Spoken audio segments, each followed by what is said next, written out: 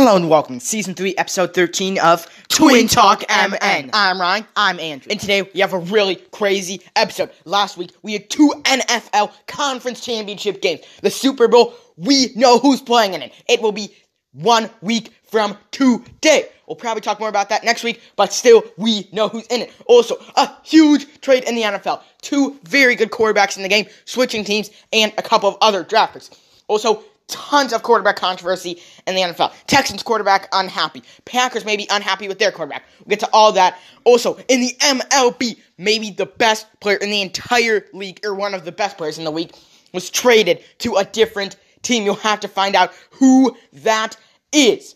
Also, in basketball, we had another great week and more teams really showing who they are. Also, we're now moving towards the All-Star game. So definitely we'll have to talk about who deserves to make it and who does not. But Andrew, let's jump right in. As we said, we know what happened in the NFL Conference Championship games. Can you break one of them down for us? Well, yeah, Ryan, in the first game, Brady versus Rodgers. The Buccaneers versus the Packers. Ryan, if you remember, very, very early in the season, we saw the Buccaneers defense just stifle the powerful Packers offense with that amazing run defense from the Buccaneers.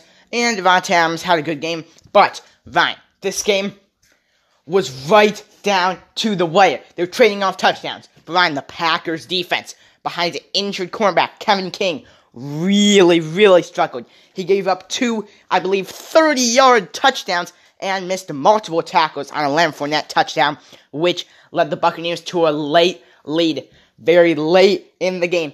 I believe it was only 5. I believe they were up by 8. The Packers had the ball. They were driving downfield. They get down to the 8-yard line. First down, run for nothing. Second down, pass for nothing. Third down, Aaron Rodgers hikes the ball. It's a shotgun snap. He's far away from his center. He has Davante Adams streaking over the middle, but he's covered tightly. Rodgers runs out. He has a wide open lane to the end zone. Packers touch. Oh, wait. He's going to throw it. He's going to throw the ball when he has a wide open running lane to a touchdown. He throws it, slings across his body, tackled while he throws it. Davante Adams on the ground, on his knees, praying he can catch this ball. Nope. He drops it. Fourth down. What are they going to do? Remember, they're down by 8 points, which means even if they do get a touchdown, they have to get the 2-point conversion. Also, remember that there's still about 4 minutes to go, so they could kick the field goal or get the touchdown and still get another chance with the ball. But they decide to kick the field goal, play it safe, and they made it, so they're down by 5. Buccaneers had the ball about 3 minutes to go. They need at least a stop on the first set of first to fourth downs or the second. First, run. Okay, take some time. Second, run. Okay, only need 1 yard for the first. And they get the first. It's okay. As long as the Packers can stop them here and save their timeouts, they can win this game. And they don't. Chris Godwin on an end round wins the game, seals the game for the Buccaneers. They are headed to the Super Bowl. Many analysts, and Ryan and I include, have said that this was an idiotic move to kick a field goal by the Packers. I remember back in, I believe, a couple Super Bowls when they'd give Brady maybe 50 seconds before halftime. The announcer would say, with Brady, 10 seconds is too much. Even with 5 seconds, he can probably score a touchdown. And here, they gave him 4 minutes to get 2 first downs. I mean, seriously, what are you doing, Matt LaFleur? Terrible play calling. You got Aaron Rodgers, Davante Adams, Aaron Jones, Robert Ryan, and you're kicking the field goal? Completely disagree. Ryan, who is Tom Brady going to be playing in his 10th Super Bowl? Yeah, well, Andrew, the Chiefs and the Bills game was crazy. Obviously, the definition of the Kansas City Chiefs is struggle at first, get down by 8 or 9 points. Everyone says, oh, wow, the Chiefs might actually lose. But then, they just flip the switch. And in this last year, Andrew, if you remember correctly, in the playoffs, against the Texans, they're now by 14. End up winning 31-14. Against everyone, in the Super Bowl, against the 49ers, they were down by 10. Came back to win by 21. They just always get down, but always come back. Every game you want to say, Well, this will be the game. They're down. I don't think they'll come back. And they did get down. Bills started with the ball, go down, kick a field goal. The Chiefs turn it over. Bills punt the ball. Chiefs drop it. Bills score a touchdown. Okay? Bills up 9-0. This might be the game where the Chiefs can't flip the switch. But this game was no different. Immediately, Chiefs drive down the field. Easy touchdown. Josh Allen, 3 and out. Chiefs march down the field. Right then and there. 2 minutes ago, they're down 9-0. Now they're up 14-9. This team is so good. Until halftime, the Bills didn't score again. Chiefs were dominant throughout the entire game. Bills, they were hanging around. They were down 1 or 2 scores. They actually converted a crazy onside kick late in the fourth quarter, but it was definitely too little, too late. The Chiefs ended up pretty much handily winning the game. So, Andrew, you know what that means. The Chiefs are in the Super Bowl. So that means Patrick Mahomes versus Tom Brady, the GOAT versus the future GOAT. The last 2 Super Bowl champions playing against each other in the same game. That is the first time that has ever happened in NFL history. But if you remember some of the past meetings this year, Mahomes played Brady. Chiefs played the Buccaneers. And the Chiefs killed them behind Tyreek Hill's monster game. Went down in NFL history for one of the best games ever. 3 touchdowns, 270 yards. Mahomes passed for 500, I believe. Brady couldn't get anything going. And then, if you remember, in, I believe, the 2018 AFC Championship game, when that game went to overtime between Brady and Mahomes, great game. And then last year, when they were both still in the AFC, a great game early in the season, which the Chiefs did end up winning. Right. We know this is going to be a huge game, and if you know, we still have another full week before the game, so we will know more in a week. But at least right now, Ryan, tell me what you think, just a little, about what's going to happen. Yeah, personally, I think, again, the Buccaneers will start out strong. I feel like this team has one of the best coaching staffs in the entire league, and I feel like they're really going to put that on display. But you have to remember, so do the Chiefs. And the Chiefs easily have the best offense in the league. No competition at all. But again, as I keep on saying, will they be able to flip the switch? Last year, when I said they killed the Texans, Texans have a terrible defense. Last year, when I said they killed the 49ers, their passing defense, which Chiefs pass a lot, wasn't very good. This year, when they played the Bills, their passing defense isn't amazing. But the Buccaneers have one of the best defenses in the league. I just don't know if the Chiefs can flip that switch. But again, getting ahead of myself, they're the Chiefs. They can do anything. Yeah, we'll definitely have to keep an eye on what's happening in the following week. And definitely next Sunday, we'll talk about exactly what's going to happen that day. But fine, you said at the beginning, there was a huge trade in the NFL. No, Patrick Mahomes or Tom Brady didn't move teams, but 2 guys who had a ton of controversy around them. Ryan, earlier in the week, if you can remember back that far, I feel like so much has gone on, Jared Goff and the Rams had said that he may not be the starting quarterback for the entire for day 1. He'd have to earn it instead of John Wolfer. At least to me, if I'm Jared Goff, I really want to get out of there, since I feel like Jared Goff is probably tier 1 starter in the NFL. He's not Brady or Mahomes or Rodgers or Lamar, but he's a pretty good quarterback. And Ryan, with the Lions, Matthew Stafford said he didn't want to play anymore. Said he wants to go to a better team. And Ryan, that's exactly what happened. The Rams and Lions made a switch of quarterbacks. The Rams get Matthew Stafford. The Lions get Jared Goff. And Ryan, I believe you said there were some picks involved? I'm guessing since Goff has a brighter future and the Lions have more top draft picks, the Rams probably got some more draft picks, right? No. The Rams gave the Lions a pick, and you might say, okay, maybe they think Stafford could be a lot better. Maybe a 3rd or 4th round pick. Well, you're right. They did give a 3rd round pick. You might say, well, Ryan, there can't be more than that. That's already much better for the Lions. But then, the Rams give them another 1st round pick. 1st round! That is super unfair for the Rams and the Lions. The Lions get a way better deal. Then you might say, okay, right, there can't be more. You already said this deal's really unfair. And you're right, I did. But it gets even more unfair. The Rams throw in another first-round pick. That's right. The Lions got, in my opinion, a great young quarterback in Jared Goff. And 2 first-round picks in the next 2 years, not this year, in 2022 and 2023. And a 3rd-round pick, I believe, in next year.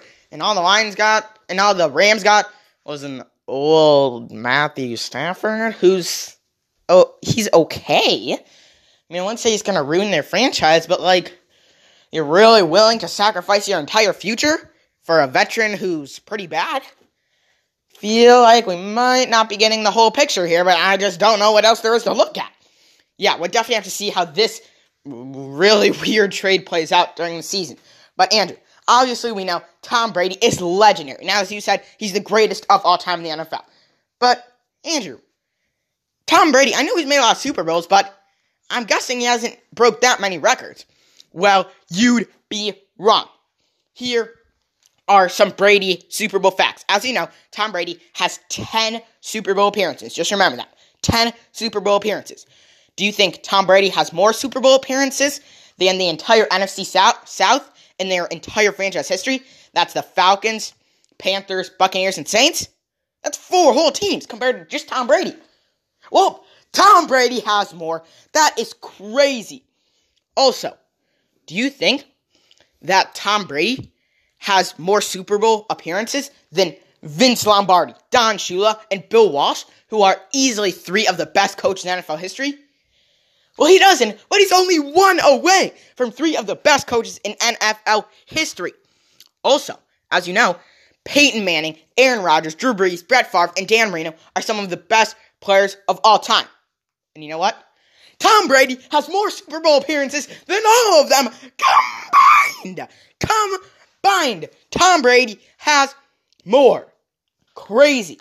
And when you look at the last 10 MVPs that are not named Tom Brady in their entire careers, Tom Brady only has 1 less. And when you look at Tom Brady against Michael Jordan, best basketball player ever, and Wayne Gretzky, best hockey player ever, who has more finals appearances combined? Yes, it's not Tom Brady, but he's only 2 behind. Also, the New York Giants and the Seattle Seahawks are 2 of the best NFL franchises ever. And do you think they have more Super Bowl appearances than Tom Brady? Nope! Tom Brady is so crazy good, so crazy dominant, but again, he's way past his prime, and the Chiefs, they're all in their prime. Andrew, let's get to the NBA. Update me on the last week. Well, yeah, Vine, the last week has been crazy in the NBA. Luckily, COVID has started to fizzle out. It's hard to say, but it is semi-true. I don't believe there have been any postponements of today's or yesterday's games, yet the Memphis Grizzlies are back, and the Washington Wizards are back. But the biggest news, the Utah Jazz are on a crazy streak of winning. You might say, oh yeah, the Jazz, the team without LeBron, or without Anthony Davis, or without Joel Embiid, maybe 6 or 7 games. Nope, they've won 11 straight games. Their star point guard, Donovan Mitchell, has been phenomenal. But Vine, let's look at a team that is also really dominant. Vine, the Nets. We know they got off to kind of a slow start after getting their big 3. Lost to Colin Sexton with Cleveland, then lost to Cleveland again with Kyrie, James Harden, and Kevin Durant. But Ryan, in the last 10 games, they've won 8 of 10. Ryan, do you feel like either of these teams can take down the Lakers if they face them in the conference championship or the finals? I mean, personally, I feel like the Jazz have a chance. I mean, this team is just so deep. I mean, you look at the Lakers. Yes, they got LeBron, Anthony Davis. It's kind of it. I mean, they do have Dennis Schroeder, who's pretty good. Montrezl Harrell, who's pretty good. But when you look at the Jazz, they've got Donovan Mitchell, who's easily a top 30 player. Definitely will be an all-star. They've got Rudy Gobert, probably the best defensive player in the league, maybe just behind Giannis Antetokounmpo. They've also got Mike Conley, who's great at running that team through the point guard position. We've also got Derek Favors, great backup center, Royce O'Neal, really an Iron Man, Joe Ingles, another great player. Bojan Bogdanovic, really been dominant. Jordan Clarkson, tops in the league in points per game. This team is just flat out dominating pretty much everyone they play. And just a couple of other things around the league. Jimmy Butler returns. As I said, he's been out with the coronavirus since January 9th. That is crazy. He finally came back last night with an amazing game. 29 points, 7 rebounds, and 8 assists. Hopefully he'll continue to do well. But Andrew, yesterday, the Celtics game against the Lakers. We know these are this might be the biggest rivalry in NBA history. And it was really built up to the game. Did it live up even close to those expectations? I'm guessing the Lakers killed them. Well, Ryan, surprisingly, it was a great, great game.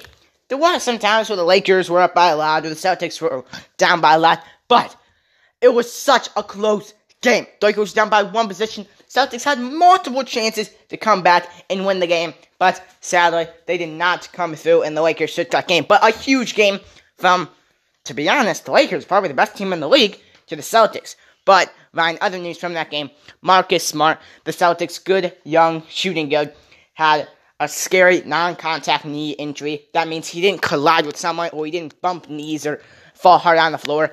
He was just kind of walking, jumped up for a rebound, came down, and then looked like his knee kind of buckled. Really hope that he is okay, and that he'll hopefully be back in the coming days, but we will see what happens. Now, Ryan, you said that the All-Star game might happen this year? It might. That's good enough for the NBA. I actually think that it's probable to happen, but we'll see. So, Ryan, please tell me who some of the guys in the East could be that could be representing their team. Yeah, this is just my opinion of guys in the Eastern Conference that have a chance to be an All-Star. Joel Embiid, Domantas Sabonis, Pascal Siakam, Giannis Antetokounmpo, Jason Tatum, Bradley Beal, Kyrie Irving, James Harden, Kevin Durant, Jaylen Brown, Pascal Siakam, Fred VanVleet, Kyle Lowry, Ben Simmons, Bam Adebayo, Malcolm Brogdon, Chris Middleton, and Andre Drummond. Now, Andrew, obviously, we can only pick 13 guys, but if you could just pick your 5 starters for the East, really off the top of your head, just let me know. Well, yeah, Ryan, for me, I feel like the starting lineup is pretty obvious, at least in my opinion. It's center, you gotta go with Joel Embiid, playing like the MVP, at least in my opinion, putting up about 30 points and 13 rebounds every single game. Just nuts. At power forward, you gotta go with Giannis Antetokounmpo. He's having a little bit of an off year, but he has back-to-back 40-point games and 20 rebound games. You gotta put him in. He is the Greek freak, and it's small forward.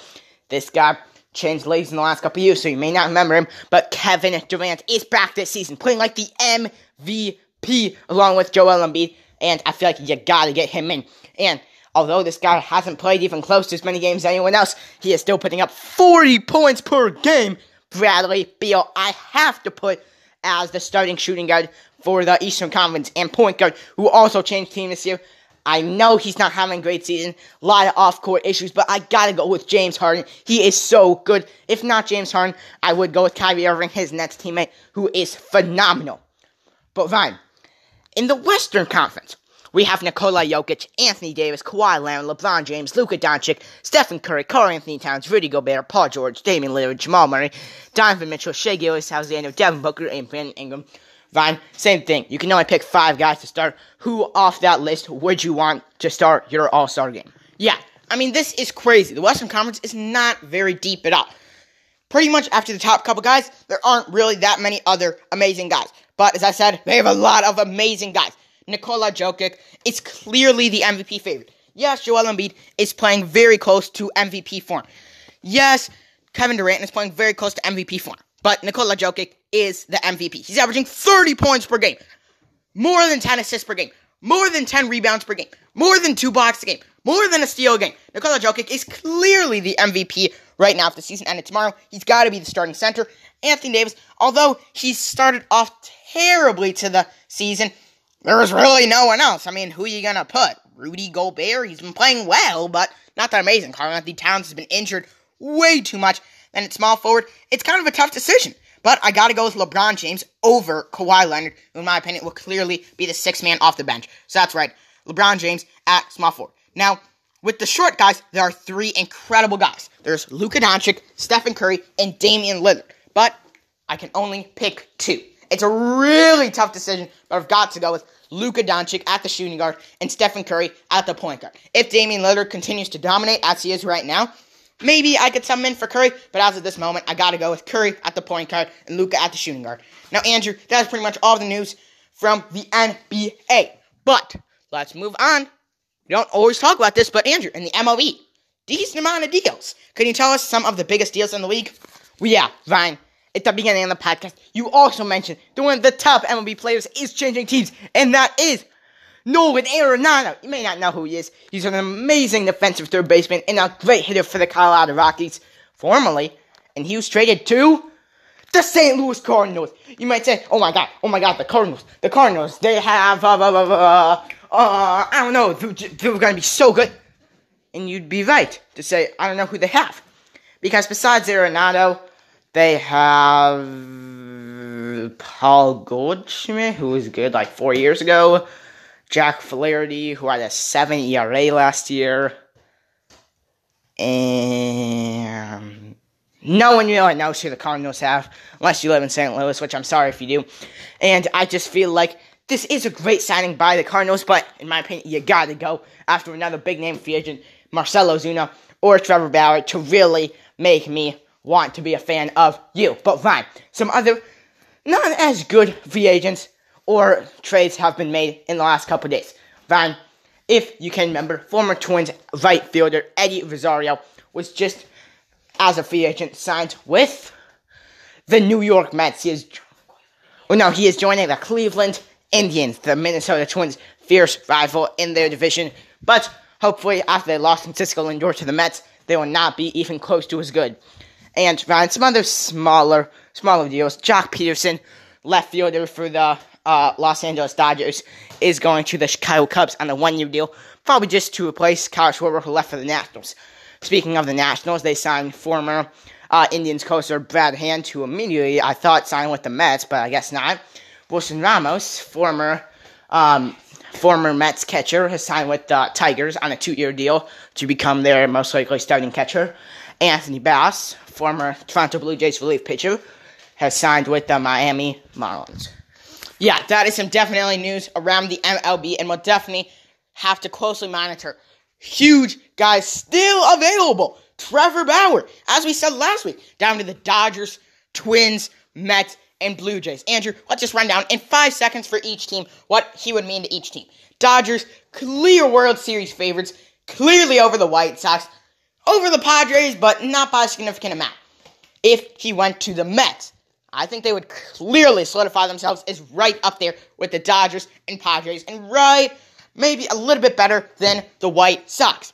If he went to the Blue Jays, they would easily make it up to that tier of the White Sox, probably a little bit below the Padres and Dodgers, but definitely could get there if a couple of their young players break out. Now, speaking of the last team, let's get to the Twins. Now, Andrew, what would Trevor Bauer mean to the Twins if we got him? Well, Ryan, as you may know, our starting rotation right now consists of Kenta Maeda, who's a fine ace, Jose Barrios, who's a fine number 2 pitcher, Michael Pineda, who's been good, but we really have no idea how long he was taking drugs. Our 4th pitcher, J.A. Happ, I actually think is a great 4th pitcher. And our 5th pitcher, probably either Randy Dobnak or Devin Smeltzer. I have to say, that's an okay pitching rotation. Personally, I don't think Trevor Bauer should be our biggest concern, but hey, if we get him, in my opinion, that'd be phenomenal. We can move Dobnak and Smeltzer back to the bullpen, move J.A. Happ to be our 5th best pitcher, Kenta Maeda, who was one of the top pitchers in the league last year, to our 2nd best pitcher. That'd be amazing. I have to say, I don't really think we need him, but if we could get him, that would be amazing. Yeah, and Andrew, over the last week, the Twins made some moves. As you said, sadly, Eddie Rosario went to the Indians. We also lost our great young utility player, Ari Andreazza, and our backup catcher, Alex Avila. Andrew, we lost 3 people, but we did gain 1 person. Tell us a little bit about who we got. Ryan, we got Trevor. No, I'm just kidding. We did not get Trevor Bauer. As we said, he's still on the open market for someone to sign. But Ryan, we did sign Andrelton Simmons, who many do not remember, but he was drafted by the Braves in, I believe, 2009. And then signed with the Angels a couple years back. He has 4 gold gloves, which means the top defensive player at his position, which is shortstop. You might say, oh, wow, Andrew, If he plays shortstop, what am I going to do with Jorge Polanco? Probably move him over to second base. What am I going to do with Luis Arias?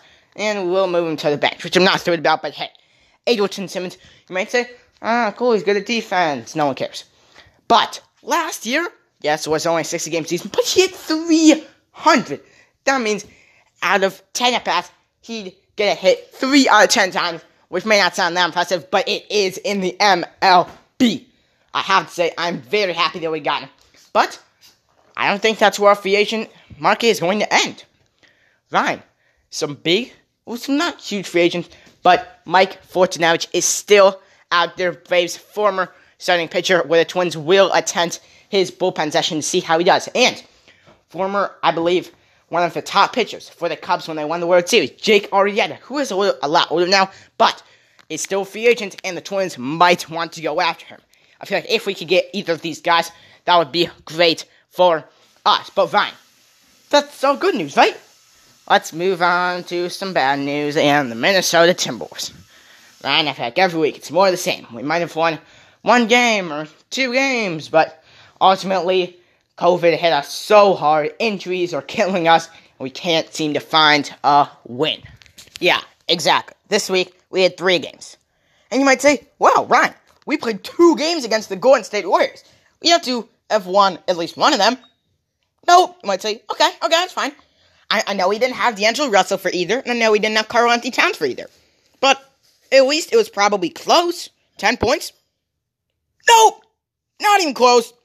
We lost by a combined total of 34 points. That is terrible. We stink. We had a terrible week as we go 0-3 with 2 losses to the Warriors and 1 to the 76ers. And we lost by a combined point differential of 56 points. We didn't have D'Angelo Russell for 2 of them, but still, 56 points, that's just embarrassing. 34 against the Warriors. In our first game against the Warriors, Josh Okogie had 0 points in the first game in 17 minutes. In the next game, Ricky Rubio played 22 minutes, 5 points. In the next game against the 76ers, Ed Davis and Josh Okogie combined for 40 whole minutes with a grand total of 6 points. Andrew, the Timberwolves suck. They are such a terrible team. We just cannot find a win column. We stink. Andrew, do we have any future at all? Well, Ryan, I have to say, earlier in last week, Anthony Edwards was shooting a horrible 1 for 25 field goal percentage, but he has turned it up a little. I believe he has back-to-back double-digit point games, even a 16 or 17-point game a couple nights ago, which obviously doesn't sound that impressive, but for us, it's a big win. And Karl-Anthony Towns, if you remember, 2 weeks ago on Friday night, he announced that he had tested positive for COVID. And I'm pretty sure it was earlier that morning. So, if you do the math, it's been 16 days since he's been out. Sadly, he has already been ruled out for today's game, but hopefully he can return. Also, many people are saying, oh, the Timberwolves are horrible. But you may remember when we got D'Angelo Russell, we gave away a lot for him. And everyone was saying, oh my god, him and Karl-Anthony Towns, him and Towns. Do you know how many games they've played together since that? It was close to a year ago. Well, I know it's been about 350 days, so I'm saying maybe 30, 40, maybe even 50. Try 5. They played 5 games together because of Karl-Anthony Towns being so injured. And I have to say, it's not even his fault. Just this wrist injury took him out of, I believe, 15 games. COVID taking him out of 6 or 7 games. Then last year, I believe he had an arm injury, which took him out of about 30 games or something. Just so hard to win when you don't have your best guys together. But find some bright spots. Ryan, Malik Beasley has been looking so good this year for us. He is one of the candidates for most improved player. And Ryan, Jared Vanderbilt, who many people really like going into this year, has really made a case for him being our starting small forward or power forward. And I have to say, I really like that. And Ryan, with Karl-Anthony Towns out, it's so hard to win, but Naz Reid, his backup, has been phenomenal. He's been great. I believe putting up 11 points and I believe 6 or 7 rebounds and almost 2 blocks per game. He's been great. I still think when Cat comes back, he should be our starting power forward. Jared Vanderbilt, it's shooting guard, it's small forward, Beasley and Russell. But Ryan Saunders, our great coach, really doesn't know what to do in my opinion. But, Ryan, let us continue to some Gopher basketball. I feel like every single week they're saying, we beat a good team, but lost to the best team. Ryan, this week, it's a lot worse. If you remember, I believe this was last Saturday, but maybe we didn't say it. We lost to Maryland. Okay, it's fine. We moved down a little. I believe 21. We're 17. But fine. Yesterday, we played Purdue. And it was not pretty. We lost by 20 points. We're supposed to be a ranked team in the country. And we lost to an unranked team by 20 points. That's just unacceptable. Just so bad for the Gophers. But in the Big Ten, Marcus Carr and Liam Robbins have been nominated for top 5 at their position. Very impressive. Yeah, Andrew, hopefully the Gophers can get back on track this week with a couple more games. But Andrew, let us move on. And as you know, I believe I may or may not have said it last week, but a couple of days ago marked the 1-year anniversary of the passing of Kobe Bryant, one of the best basketball players of all time, whose story I will now tell. Kobe was born in 1978. His favorite team growing up was the Lakers, watching Magic Johnson and James Worthy. And Kobe, at the age of just 3 years young, started playing basketball. He worked really hard at it. In his freshman year of high school, he made the varsity team. The varsity team in only his first year. One of the only high school players ever in the history of the country to do that. In his next few seasons, Kobe played all 5 positions. Point guard, shooting guard, small forward, power forward, center. He was so short, but he played center. And even though he also wasn't super fast, he still played point guard. Kobe was incredible. During his junior year, he didn't average 10 points. Not 20. But 31.1 points. 10 rebounds. 5 assists. But this is the crazy part. You might think, okay, he's probably a pretty good player all around. 3.8 blocks per game. 3.8 blocks per game. That is crazy. He had almost 4 blocks per game. Andrew, this year in the NBA, the second best player in blocks per game is 2.7. Kobe would have been number 2 in the NBA in blocks. And you might think, oh, okay, well, he must have been really tall. Probably didn't get a lot of steals. No, 2.3 steals per game, which is crazy. He was named Pennsylvania Player of the Year, attracting attention from tons of college recruiters. Duke, Michigan, North Carolina, and Villanova were at the top of his list.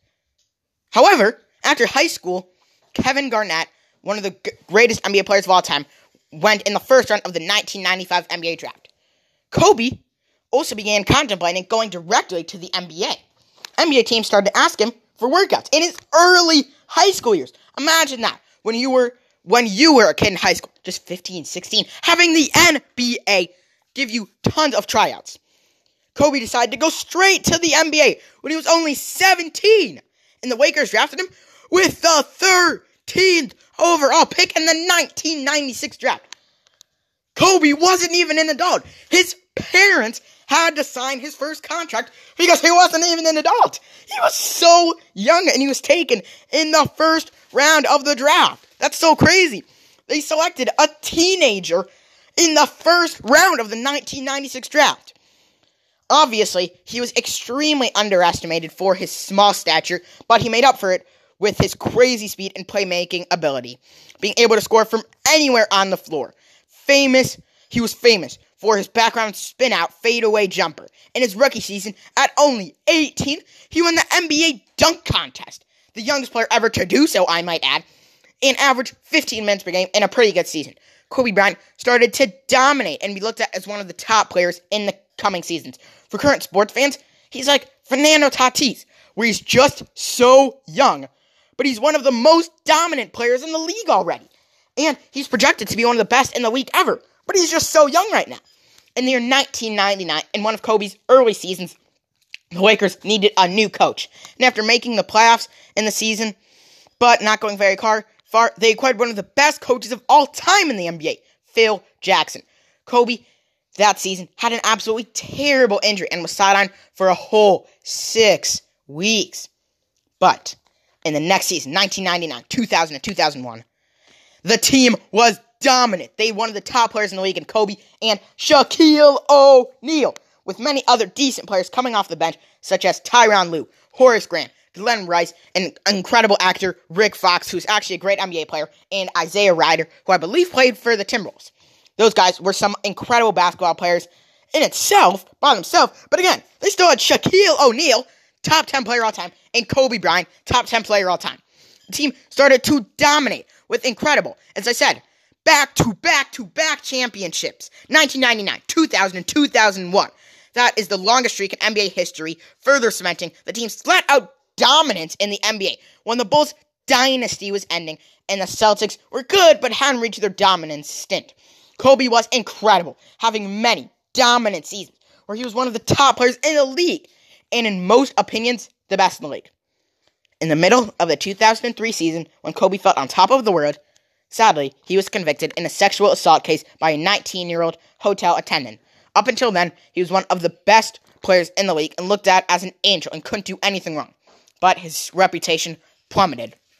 People hated him, and the attendance was still incredibly high at the games, but nowhere near as high as usual. And his jerseys were selling for exponentially less than before the allegations.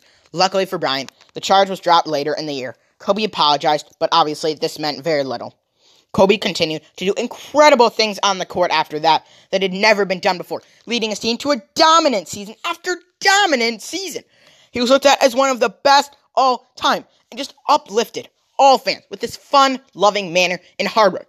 Obviously, all NBA players love to win. Michael Jordan loved to win. Scottie Pippen loved to win. Larry Bird loved to win. Bill Russell. Everyone loves to win, and Kobe was no different.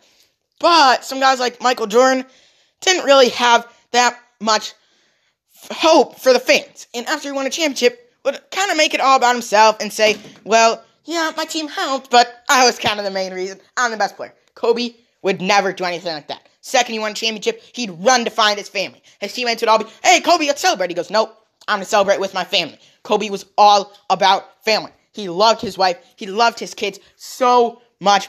And he was such a great person on the court. Every fan in Los Angeles loved him.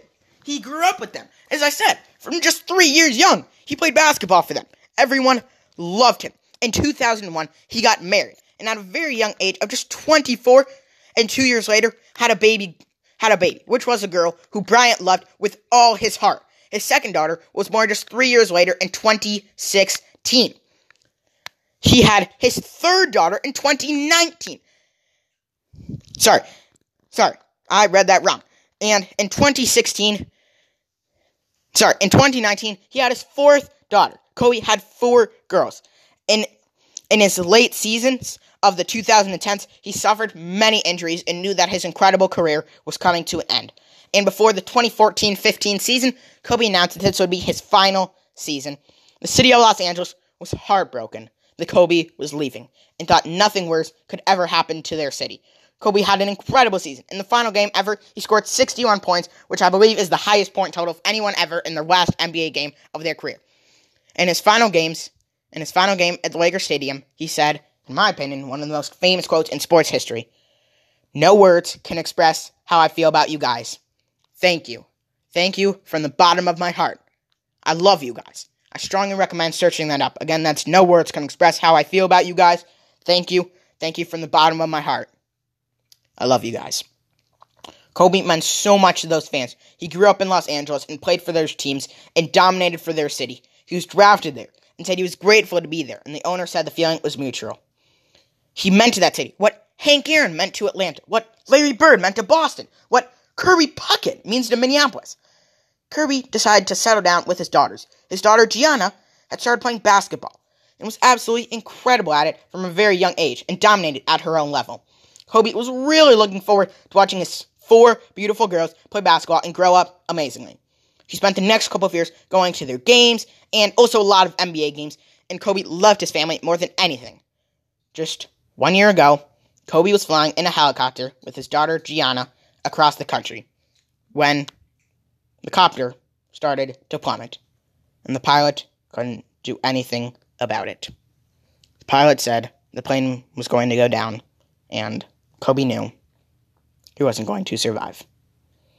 Sadly, he and his third daughter, Gianna, died. They are remembered and looked at as heroes and incredible people on and off the court. The city of Los Angeles has never been more rattled and heartbroken. Their best player, their savior, their hero was gone. Forever. In his remembrance video, one fan said it was crazy because it felt like nothing could touch Kobe. And now, he was at a roadblock forever. He still had so much to do. He could have brought so much to the NBA game. Just remember what some players in the NBA did after their incredible career. They went into coaching. They went into management. They helped the league. As I said, what Hank Aaron did after baseball. He made the league more equal. He helped the country for civil rights with his incredibly high platform. Kobe, anyone would listen to him. Anyone would listen to him. He could have done so much, but never get the chance. It was later realized that the helicopter had no warning signs and that many things went wrong, and there was extreme fog, and apparently the driver was a little bit discombobulated from something that he did before. The sports world is still grieving the tragic loss and probably will for a very, very long time. There are many in-depth looks by ESPN at the life and legacy of Kobe Bryant, which I strongly recommend watching on ESPN. He never got angry. Kobe never got angry with anyone. And it felt like he was an incredible person. It was just so tragic that he and his daughter had passed away with such a bright future for both of them, really. Kobe had one of the best NBA careers ever and became beloved by Los Angeles and will be remembered forever and never be forgotten. And remembered by the entire world forever. But Gianna was so young. And so good at basketball for a kid. And was already getting national attention. But won't be remembered. Probably won't even be remembered in 10 years. Kobe, maybe in 100 years, won't be remembered. But we know he'll be remembered for a very long time. Kobe will be remembered forever, but by everyone, but not Gianna. Right now, she is barely remembered, and in 5 years, she might not be remembered on her birthday. Kobe's anniversary of his death passed about a week ago. In my opinion, his best quote is, "Life is too short to get bogged down and be discouraged. You have to keep moving. You have to keep going. Put one foot in front of the other, smile, and just keep on rolling." That is the end of the quote.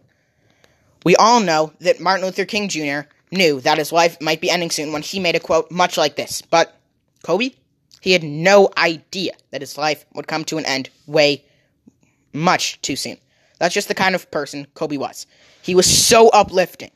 He had the smallest ego of any of the best players of all time.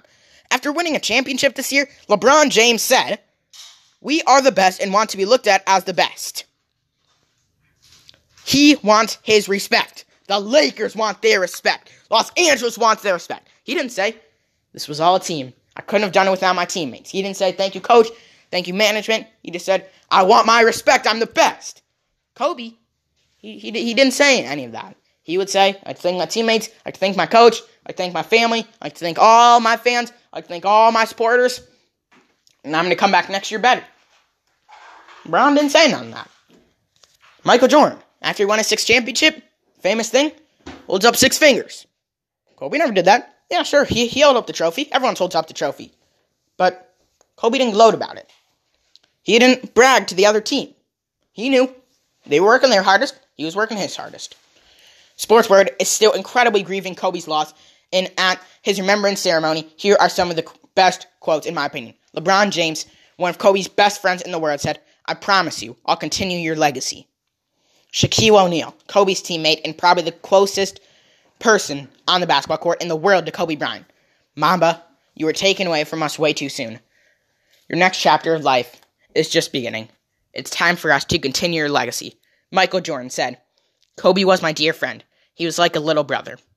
Magic Johnson, one of Kobe's biggest idols ever, said, "It's hard in a 2-minute, 5-minute time to say everything he meant to the world, to the NBA, and to basketball fans. He's bigger than life," Johnson said before the Lakers' 114-112 win over the Boston Celtics on Sunday night.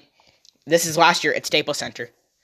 Magic went on to say, "And it will take years to get over his passing, and his daughter, and the 7 other people who lost their lives as well." Quote, Magic Johnson. Kobe Bryant will clearly be remembered forever. And hopefully, John will too, as 2 incredible people who left this earth way, way too soon. Now, here's Andrew with the birthday of the day. Another huge trailblazer, one of the best people in American history. Ryan, this guy is Jackie Robinson. Now, after that phenomenal story by Ryan, which took a lot of him to tell, don't really want to make this hilarious, especially since Jackie Robinson had a very, very serious life. But just an interesting fact. So many of you know that he was the player that broke the color barrier in the MLB. One of the top players in baseball. But do you know what else he did in college? Yeah, he was a great student and had great grades. But did you know that he is the first player ever to be on the top team for 4 different sports? He also played basketball, averaged about 10 points per game, and played guard and forward. In football, he had a very small team, so he was the quarterback, running back, and safety. I don't even know how that's possible. And he ran track and field as a long jumper. Just imagine playing 4 sports. And you might say, he's not that good at them. But you forget, he was one of the top MLB players of all time. And you might say, oh, wow, pretty impressive. And he did it when no one thought he could. When everyone wanted him to stop. Not barely anyone wanted him to continue, but he still did. At everything, especially baseball. Happy birthday, Jackie Robinson. Now, Ryan, let's get to, again, some sad news in the sports world. Longtime Temple coach John Chaney passed away earlier this week. Many people remember him for being one of the top coaches in college basketball history. Now, many people don't remember him for being so sincere or sweet, but very tough and argumentative. But that's not just people remember him by. He would be tough and argumentative for his team, for his university, for his players. He would have done anything for those guys, taken down anyone, fought anyone off to protect his team and to get them their wins. Chaney was a great man and will be remembered for a very, very long time as one of the top coaches in college basketball history. In other sports news, Joel Embiid said that it's harder to play FIFA, which is a soccer video game, than guard Anthony Davis. And I say, I've played FIFA, and it's pretty easy. Guarding Anthony Davis must be a breeze to him. And Ryan, Candace Parker, who, to be honest, I really don't know a lot about, since she was she's in the WNBA, who's played for the Sparks for, I believe, 14 years, is now leaving for the Los Angeles Sky in free agency. And the Lynx, which I should probably pay more attention to, have signed Kayler McBride, Ariel Powers, and Natalie Ashanwa. And I've heard that McBride is very, very good and has multiple All-Star games under her belt. And World Handball Tournament is going on right now, but I don't know anything about that. And Ryan, the Texans have hired David Culley to be their new head coach. And as you know, Deshaun Watson said that he really wants to leave. And he said that doesn't change, that they hired David Culley. By the way, he is the former Ravens, I believe, wide receiver, passing game coordinator, who had the least amount of yards in one of the least seasons in NFL history. And last season, really do not understand that whatsoever. But they're the Texans. They make dumb decisions. And in other sad sports news, not as sad, but Eric Bieniemy and Brian Dable and Todd Bowles and Bieniemy, 2 black NFL coordinators who will sadly be passed up again for head coaching jobs. Bieniemy, this is his, I believe, 4th year that he has been the Chiefs' offensive coordinator, leading them to the top offense in the league 2 out of the 4 times, and he's still not hired. This is horrible. Now, that does wrap up our podcast, but next week, it'll be the day of the Super Bowl. So much to talk about that. We'll be so close to the NBA regular season All-Star game and so much more sports news. All that and more on Twin Talk MN.